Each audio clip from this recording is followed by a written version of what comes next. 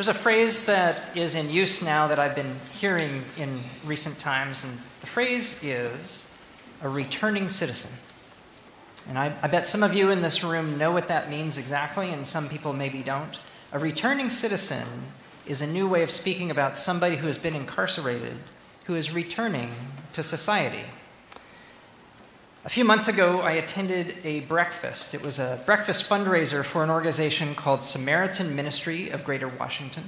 And it was up in the National Press Club, a few blocks away from here, in their large room. And it was full of people from churches all around Washington, D.C., multi-denominational pastors and congregants. A lot of people from St. John's were there, in fact, at one of the tables, because we've supported Samaritan Ministry for years and years, and they do great work.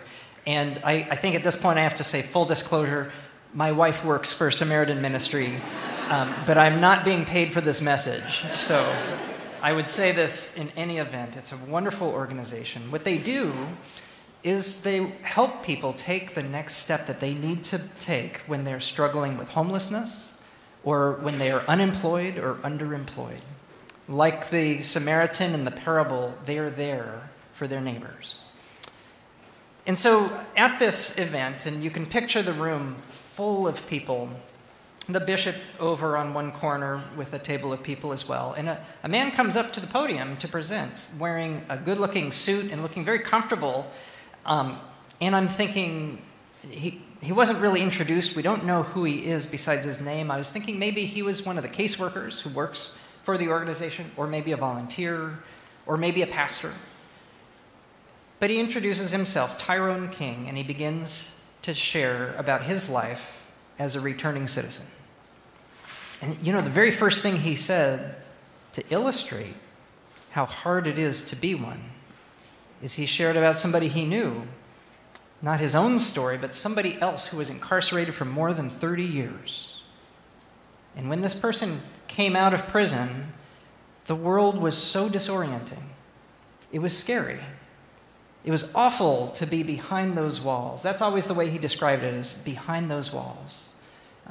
And it was a horrible life to be there, but after so many years, only that life made sense anymore to this individual. And so he found a brick, threw it through the nearest window, and sat down and waited for the cops to come to take him back.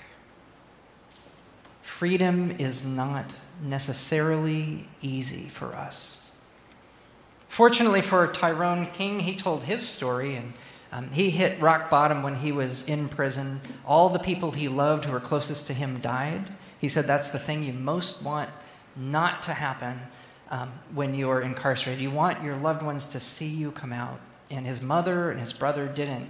But he turned to God, and he said God's grace got him through and still gets him through today. And God's grace has sent helpers, people to be neighbors to him, like Samaritan Ministry. And so he went in when he was 21 years old, and he served for 28 solid years and came out just a year and 11 months ago. And he shared about what it was like when he first came out, and can you imagine those 28 years, how much the world has changed? He said one person showed him a smartphone and said, everybody has these things now. And he couldn't believe what he was seeing, and he tried to text on it, and every time he tried to hit a button, it was a different letter than he meant. Had to learn how to do a totally new way of living. And he also said, isn't it interesting now that we have passwords and usernames for everything? He went to the bank, and his friend was there with him, and they said, you need a username and a password. He was so embarrassed. He didn't know what that was. He had to whisper to his friend because he didn't want to admit he just got out of prison 5 days ago and had never had one. So he, of course, creates a password with some letters and numbers that say, oh, it's not strong enough. Oh, add some symbols to that. But Tyrone now has a job, a good living wage job with benefits, something that he could never have dreamed of years ago. And he now is a homeowner, and he gives thanks for all these things. His story shows that freedom is difficult, but it can be possible.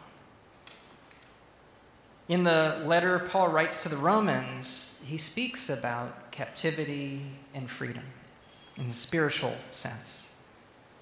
I'm going to reread a portion of what he wrote. He said, "Do not let sin exercise dominion over you, but present yourselves to God as those who have been brought from death to life. For sin will have no dominion over you, since you are not under the law, but under grace. What then? Should we sin because we are not under the law, but under grace? By no means. Thanks be to God that you, having been slaves of sin, have become slaves of righteousness. For just as you once presented yourselves as slaves to impurity and to greater and greater iniquity, so now present yourselves as slaves to righteousness for sanctification." Like much of the writing of the Apostle Paul, you really have to ponder it, which is another way of saying he probably needed an editor. But what he is saying is deep, and it's about freedom. And what you have to understand what Paul is getting at is his worldview. And the worldview that Paul held was that none of us human beings are totally autonomous. We are all under dominion of something. And he uses a stronger word than just being under dominion or being servants in servitude, but he says slaves. Slaves to one thing or slaves to another. Bob Dylan, in his famous song, says this very same point in a memorable way. You've got to serve somebody. It may be the devil or it may be the Lord, but you got to serve somebody. We are all servants of something. So what will we be servants of? And here we get Paul's most important point, which is to remind the people that they are baptized. In being baptized, they are baptized into Jesus and his life and his death and his resurrection. The way he puts it, we have been buried in baptism, which means we have died to something. As Jesus died to life as a human in human form fully, we die with him to sin and to that servitude, to have servitude to something higher and to be free, to have what is called eternal life, which I often remind people doesn't mean life that just goes on, but it's life that touches what is eternal.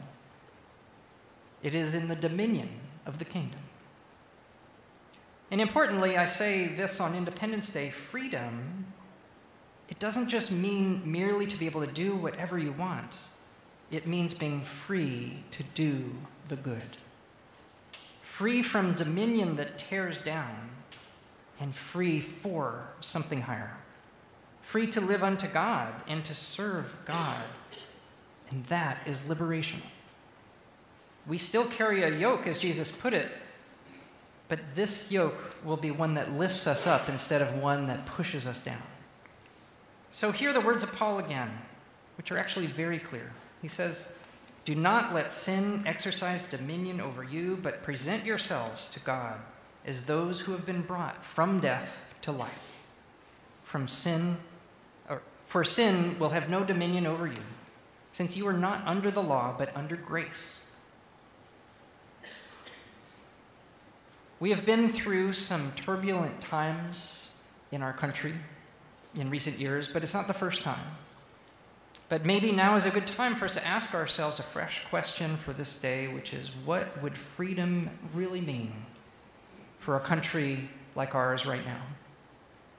There are polls that ask the question, do you think that the country is going in the right direction or the wrong direction?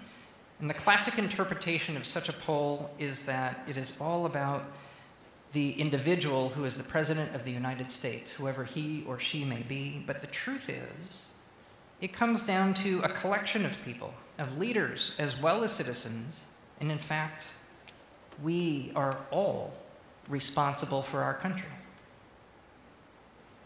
If you are someone who is still hopeful today, and polls show there are fewer and fewer of you, but if you are one, you are responsible.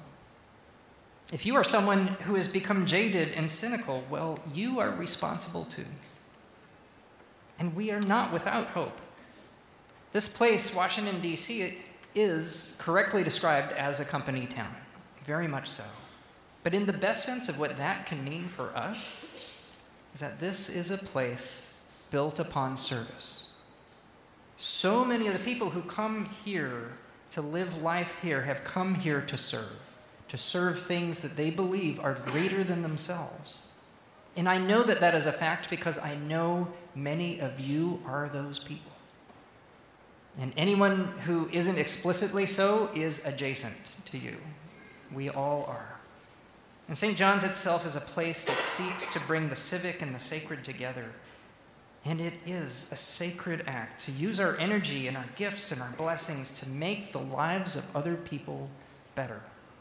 To be like the Samaritan of the parable, a picture of service and freedom to do good. We don't have to be enslaved to sin. We have been baptized into something better. We can be servants of God and free to do what is right in the name of love. And doing so together is what it would mean to be, at last, one nation under God. Amen.